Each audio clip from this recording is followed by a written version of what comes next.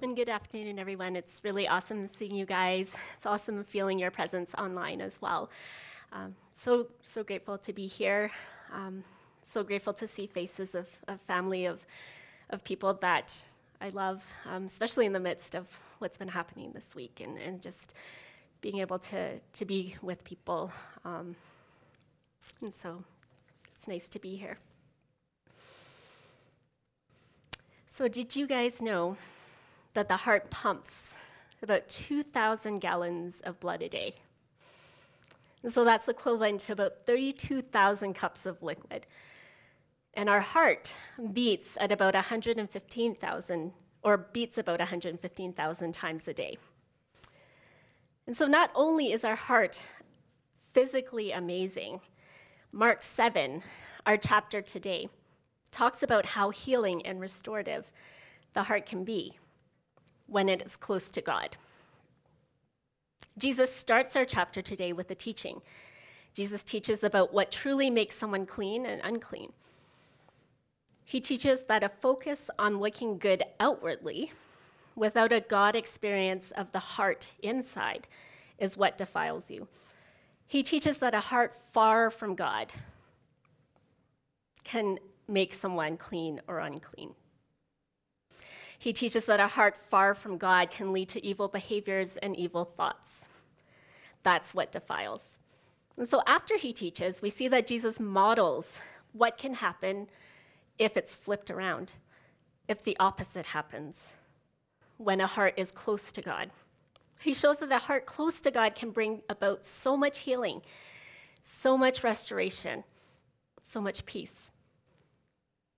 And so as we read in chapter 7, we read that he heals a demon-possessed girl through the faithful plea of her mother, and also he heals a deaf and mute man.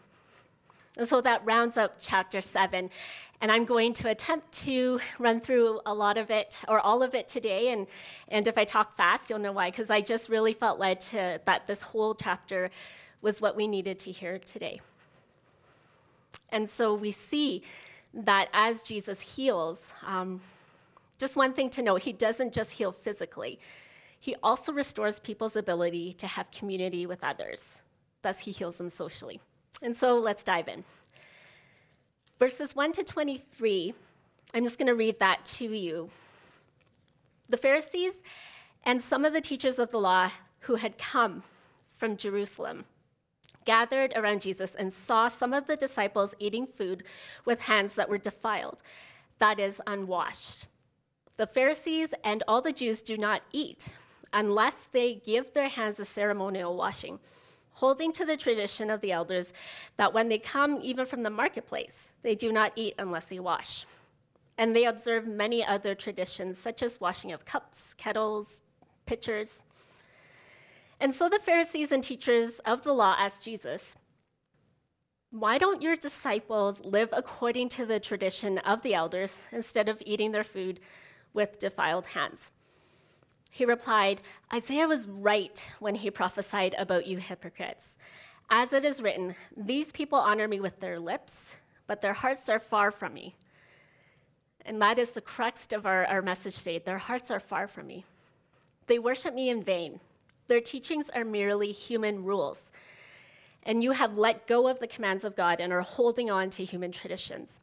And he continues, "You have a fine way," and I love his sarcasm here, "you have a fine way of setting aside the commands of God in order to observe your own traditions. And for Moses said, 'Honor your mother and father,' one of the commandments, the 10 commandments, 'and anyone who curses their father or mother is to be put to death.' But you say if anyone declares that what might have been used to help their mother or father is korban, in brackets that is devoted to God, then you no longer let them do anything for their mother or father. And thus, even in this, you nullify the word of God by your tradition that you have handed down. And you do many things like that. And I love that here. This isn't the only example. And so again, Jesus called the crowd to him and said, "Listen to me, everyone, and understand this. Nothing outside a person can defile them by going into them. Rather, it is what comes out of a person that defiles them." After he had left the crowd and entered the house, the disciples asked him about this parable. "Are you so dull?" he asked. "Don't you see that nothing that enters a person from outside can defile them? And for it doesn't go into their heart, but into their stomach, and then out the body." So we get a little bit of a biology lesson here too. And so in saying this, Jesus declared all foods clean.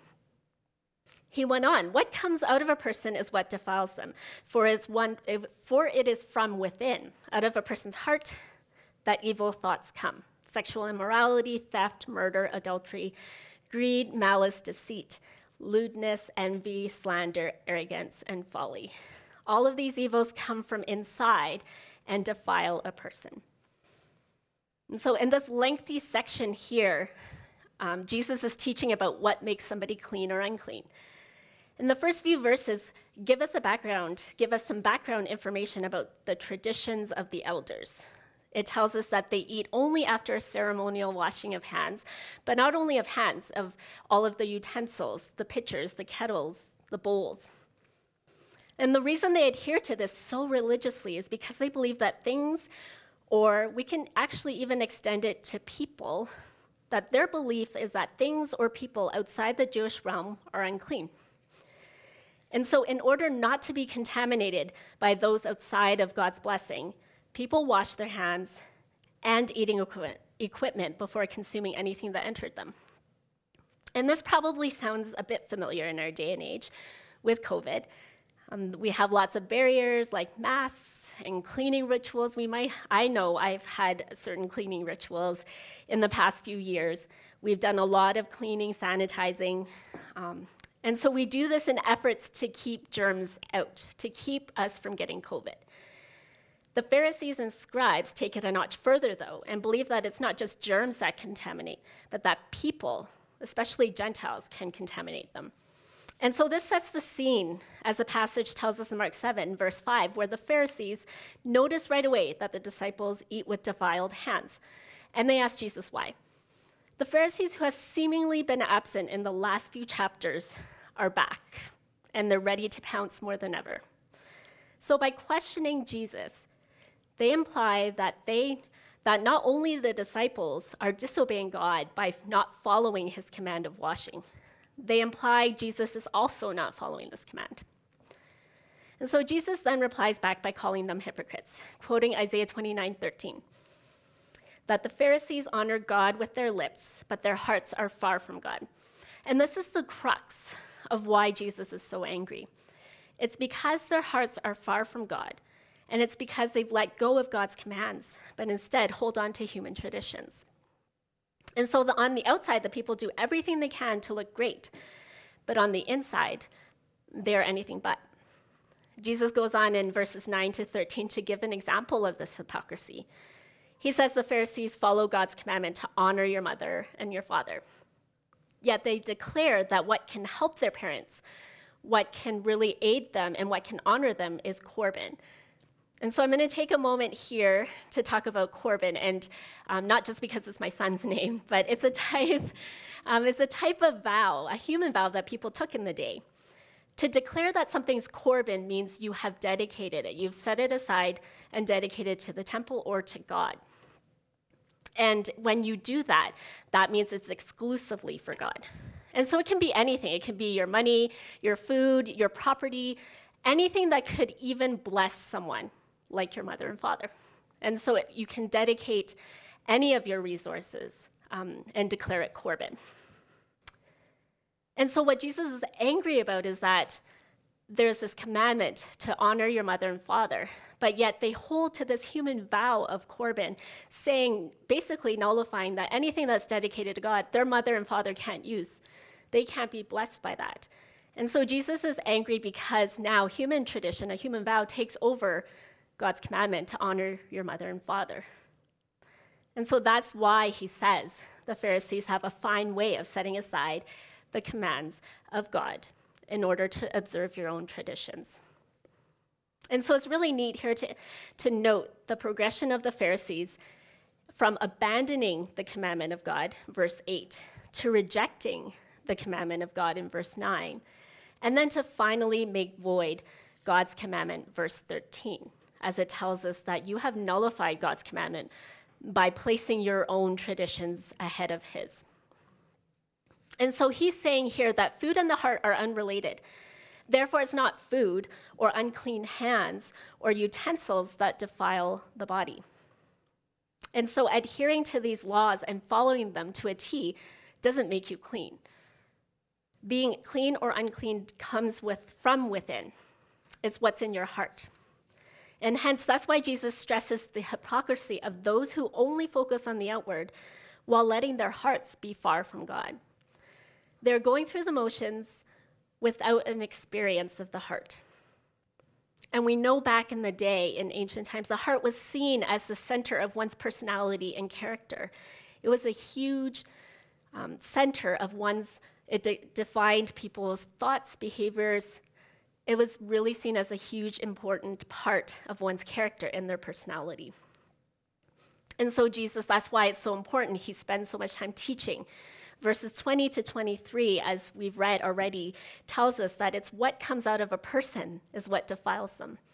And so it's from within, out of a person's heart, that these evil thoughts come. And there's that list there of a lot. And so it's important to remember here, though, even though he is so harsh, that it's important to remember that Jesus isn't saying the law is bad or the commandments are bad. He's not building a case to reject them. But what he does warn against is how the Pharisees are using the law as a substitute for a real experience with God. Or worse yet, when this law becomes a way to divide you from others, when legalism kicks in, that's what Jesus calls unclean and defiling. And so it's this balance. When this law overtakes God's, that's what's defiling. And Ken Brower puts it this way, way better. He says, the truly holy people of God are people who are on the mission of God. And that requires a heart that is set on the direction of God's purposes and considers holiness to be contagious. And so I'm going to read that one more time. The truly holy people of God are on the mission of God. And that requires a heart that is set on the direction of God's purposes and considers holiness to be contagious. And so we have this word of holiness here and the holy people of God. And it's really important to remember for us that in the Hellenistic or the Greek society version of holiness, it meant perfection. It meant being perfect, doing everything right, feeling everything right. But here, as Kent describes it, it's good to be reminded that holiness is how your heart is set on God's purposes, how connected you are to God.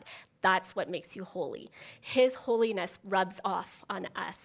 That's why we can be called the holy people of God. And that's just super amazing. I love that. And so we see from this teaching, Jesus goes on in the later part of chapter 7, verses 24 to 30, to model what can truly happen when your heart is close to God. What happens when your heart is the opposite of being far from God? And so we see in chapter 7, verses 24 to 30, that Jesus left that place and went to the vicinity of Tyre. He entered a house and did not want anyone to know it. Yet he could not keep his presence secret. In fact, as soon as she heard about him, a woman whose little daughter was possessed by an impure spirit came and fell at his feet. The woman was a Greek, born in Syrian Phoenicia. She begged Jesus to drive out the demon out of her daughter. First, let the children eat all they want, he told her, for it's not right to take the children's bread and toss it to the dogs. Lord, she replied, even the dogs under the table eat the children's crumbs. And then he told her, for such a reply you may go. The demon has left your daughter. And she went home and found her child lying on the bed and the demon gone. And so a few things in this passage here. The region of Tyre that's mentioned in verse 24 is important. It's because Tyre is Gentile territory. And Jesus is modeling what he just taught, that he is spreading his holiness, a heart close to God, to everyone, even the Gentiles who were seen as unclean. He's making a point here. And so additionally, Syrians and Phoenicians have not traditionally been the nicest neighbors to the Jewish people. Jesus is venturing into hostile Gentile territory to make a point that everyone needs the healing and restoration that comes from God's heart through Jesus. And so Jesus is entering a house hoping to be alone. The disciples aren't with him, and this woman approaches him. And in doing so, this woman herself crosses all sorts of boundaries to be able to talk to Jesus. And it's because she has this love for her daughter who is hurting. And so she crosses first the gender barrier. We know in those days men and women would not be in conversation alone together. Culturally, she's a Syrophoenician, which not only means that she's a Gentile, but she's also a descendant of people who were traditionally enemies of Israel. And in history, the Syrophoenicians oppressed Israel. And so this mention of conflict between nations, I can't help but think about this past week, the events in Russia and Ukraine, between Russia and Ukraine. And it's no doubt that our hearts have been troubled, frustrated, or perhaps even angry at what's happening. Our hearts have probably felt sadness, pain for those families, pain for people uprooted. And there's just so much emotion. We have been bombarded in our brains and in our hearts with images, with sounds, with words as we take this all in, as we take in what's happening to our fellow humans. And we will have a chance as we pause here. I invite us to really check in with our hearts and just really sense what we might be feeling about this conflict. We'll have a chance later to collectively pray as a way to show just our how we're able to pray for our brothers and sisters who are suffering. And so let us continue to see what's in our hearts as we still our hearts later to be praying for them. And going back to this woman and daughter, her daughter is demon-possessed, and that means she would have exhibited antisocial behavior. And so this woman approaching Jesus just would have come from a place of just isolation. She would have come from a place of being an outcast. She would have been fearful that she would have been rejected. And so all of these things work against her, yet she still approaches Jesus. She approaches him to heal her daughter. And we see, even though this woman takes all of this courage to approach him, Jesus replies oddly by saying to let the children eat first, and it's not right to toss their food to the dogs. And so I should address another elephant in the room, or should I say the dog in the room. And so last time, if you remember in Mark 5, I had to address the pigs in the room when Jesus sent the evil spirits into the pigs. And so it's kind of neat that there's this recurring theme. And it's kind of neat. Karina and John were saying that Lucy's in the car actually right now, their dog. And I was tempted to bring her in as an illustration, but I'm just scared. I don't know who's allergic to dogs, or maybe not a dog person, but I was tempted. And so when I address the dog in the room, dogs in the day of ancient times, as you guys may know, were not seen as fluffy, cute pets like they are now. And that's a picture of Morgan, obviously a very cute, fluffy dog. And we miss her dearly, but we take every opportunity to look at her pictures, and hence any time that I can possibly show her, I will. And so dogs weren't seen as these fluffy, amazing pets. They were seen mostly as feral, savage animals, quite the opposite. They were seen as wild and just nowhere, you didn't want to be near them. And in ancient times, Gentiles were often referred to as dogs. And so this would lead some commentaries to equate the children in the passage as the Jewish people and the Gentiles as the dogs. And so I have to admit, though, I struggled with this passage. Why would Jesus say what he does? It seems kind of uncharacteristic of him. I almost didn't want to include this passage in this message today because I wasn't sure I'd have a tidy enough answer for us or a conclusion as to why Jesus would say this. I've read commentaries. Some say that Jesus could be using his harsh statement as a test for the woman's faith. Some say that perhaps his humanity is showing. He's tired. He's hoping to be alone in this house, and yet he's approached by a woman who needs help. It's an interruption to his solitude. And perhaps Jesus is reacting in anger to the people who have oppressed Israel. I don't have a conclusion. I know there's lots of various opinions, and it was very tempting to bypass this. And just on a personal note, it was tempting because some of you know I've expressed just my struggle with insecurity and feeling voiceless, as I shared last time as well. And so this, and admitting I didn't really know why Jesus said this and not having an answer, just added to that. And so it was really tempting to just skip this part. But God, in my time with him, asked me, and I heard him very clearly say, is there something still in this passage, even though you might not understand all of what's happening, is there something still in this passage? And hence, you know the answer because I've brought it up and we're talking about it. So yes, there is something. And the first is that this great faith that we can see in this woman, the great faith that comes out by asking Jesus to heal her daughter. And so if Jesus is calling her a dog because she's a Gentile, let's say that's it. It doesn't faze her. She begins her rebuttal by saying, Lord. She acknowledges he is Lord. And she steps right into Jesus' line of conversation by working with him. She engages in his words by saying that even the dogs get some crumbs that fall from the children's food. And then by saying this, she's saying that there's more than enough food.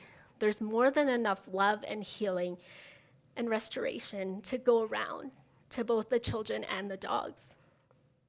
And she goes even as far as to say that God's love and restoration is so great, so abundant, that even a crumb would be enough for her. That would be enough for her daughter. And so this, when I realized this, when I really tried to step into how this mom is feeling, it just really helped me on a heart level to understand that there's still value in a passage, and it's okay to not fully get why certain things happen or why Jesus says certain things. And so Jesus sees this woman and tells her that because of her reply to go, and the demon has left her daughter. And now notice the woman doesn't respond with, well, Jesus, could you just still come with me in case the demon hasn't left her? Because you haven't actually seen her. You haven't actually touched her or done your thing or whatever you do. Can you just come anyway with me? No, the passage tells us that she goes home. She does what he says and finds that the demon has left her daughter. And so this, even though it was easy to bypass this passage, I can see now that if we didn't spend a bit of time in it today, that I would have missed out on an experience in my heart of just connecting with this woman and just how her faith was to approach Jesus in the way that she did.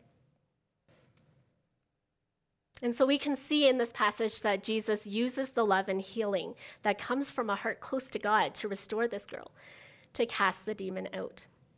And so he heals her physically. But what's more, now this woman and daughter can have community again. People aren't afraid of them. He restores them physically and socially. And as we head on, as we read on in verses 31 to 37, there's another healing narrative.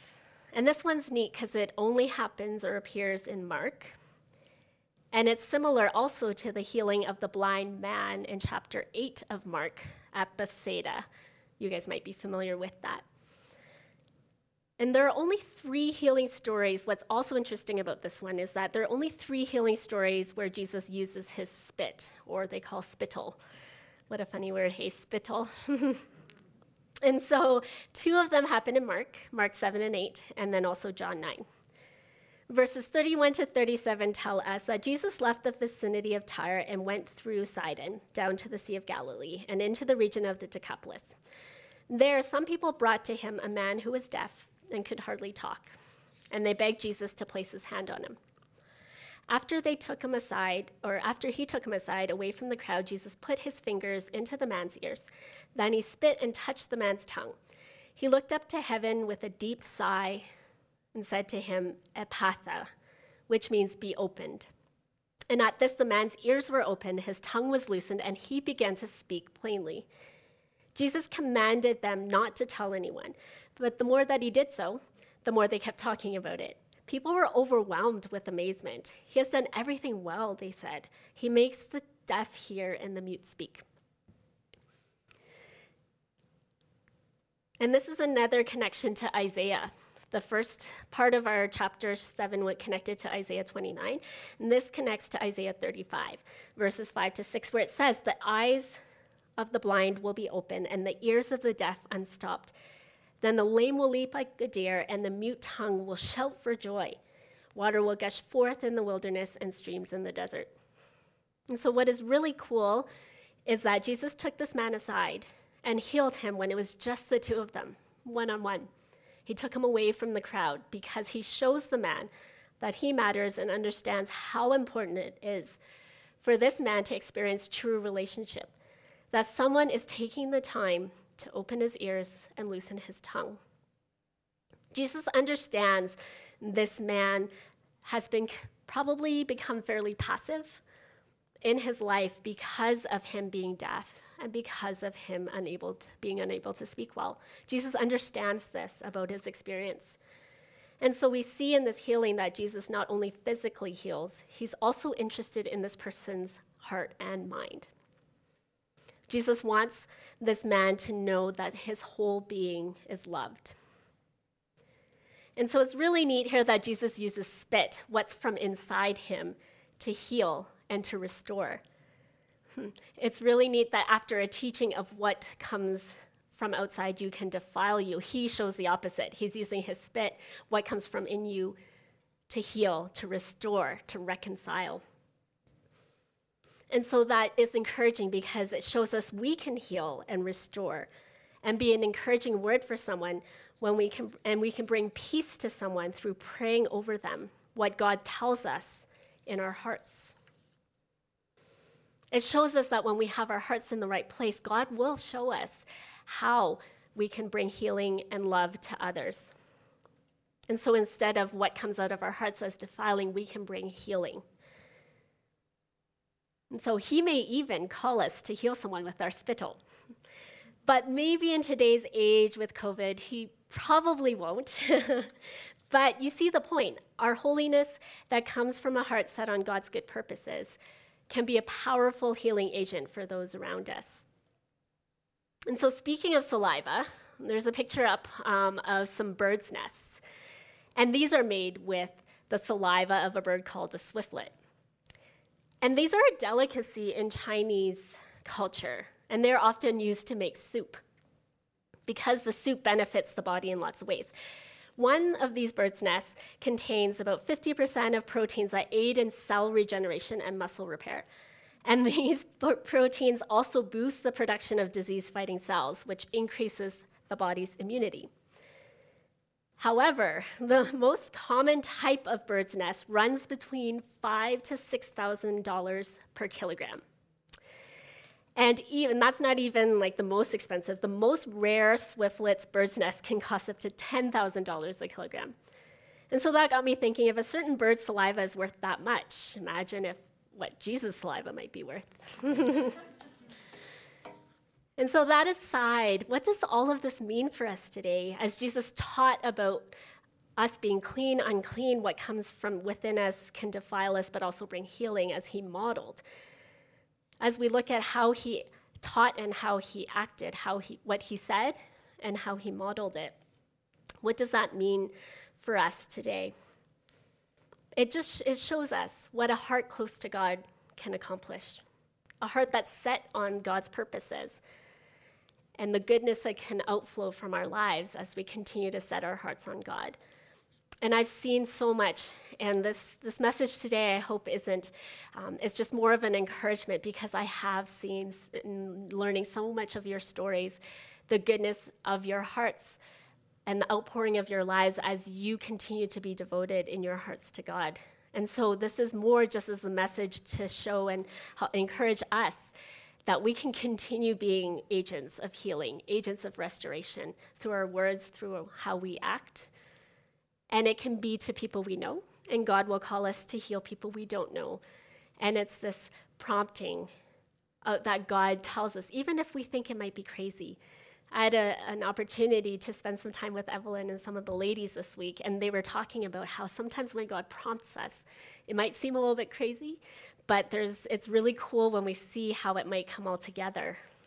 And so that's the implication for us today. As we look at Jesus, as we look at his life, and just how his heart was close to God and how much that benefited those around him, as we continue our journey of our hearts being close to God, what's something this week that we can connect closer with in our hearts to God? What's one thing? It doesn't have to be a huge thing. Perhaps it's just using a feeling word more often. As we read a passage, how do we feel about that?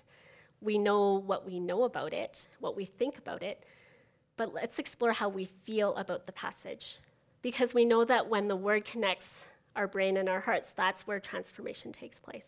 And so that can be an implication. And so I just encourage us as we continue to look at our hearts.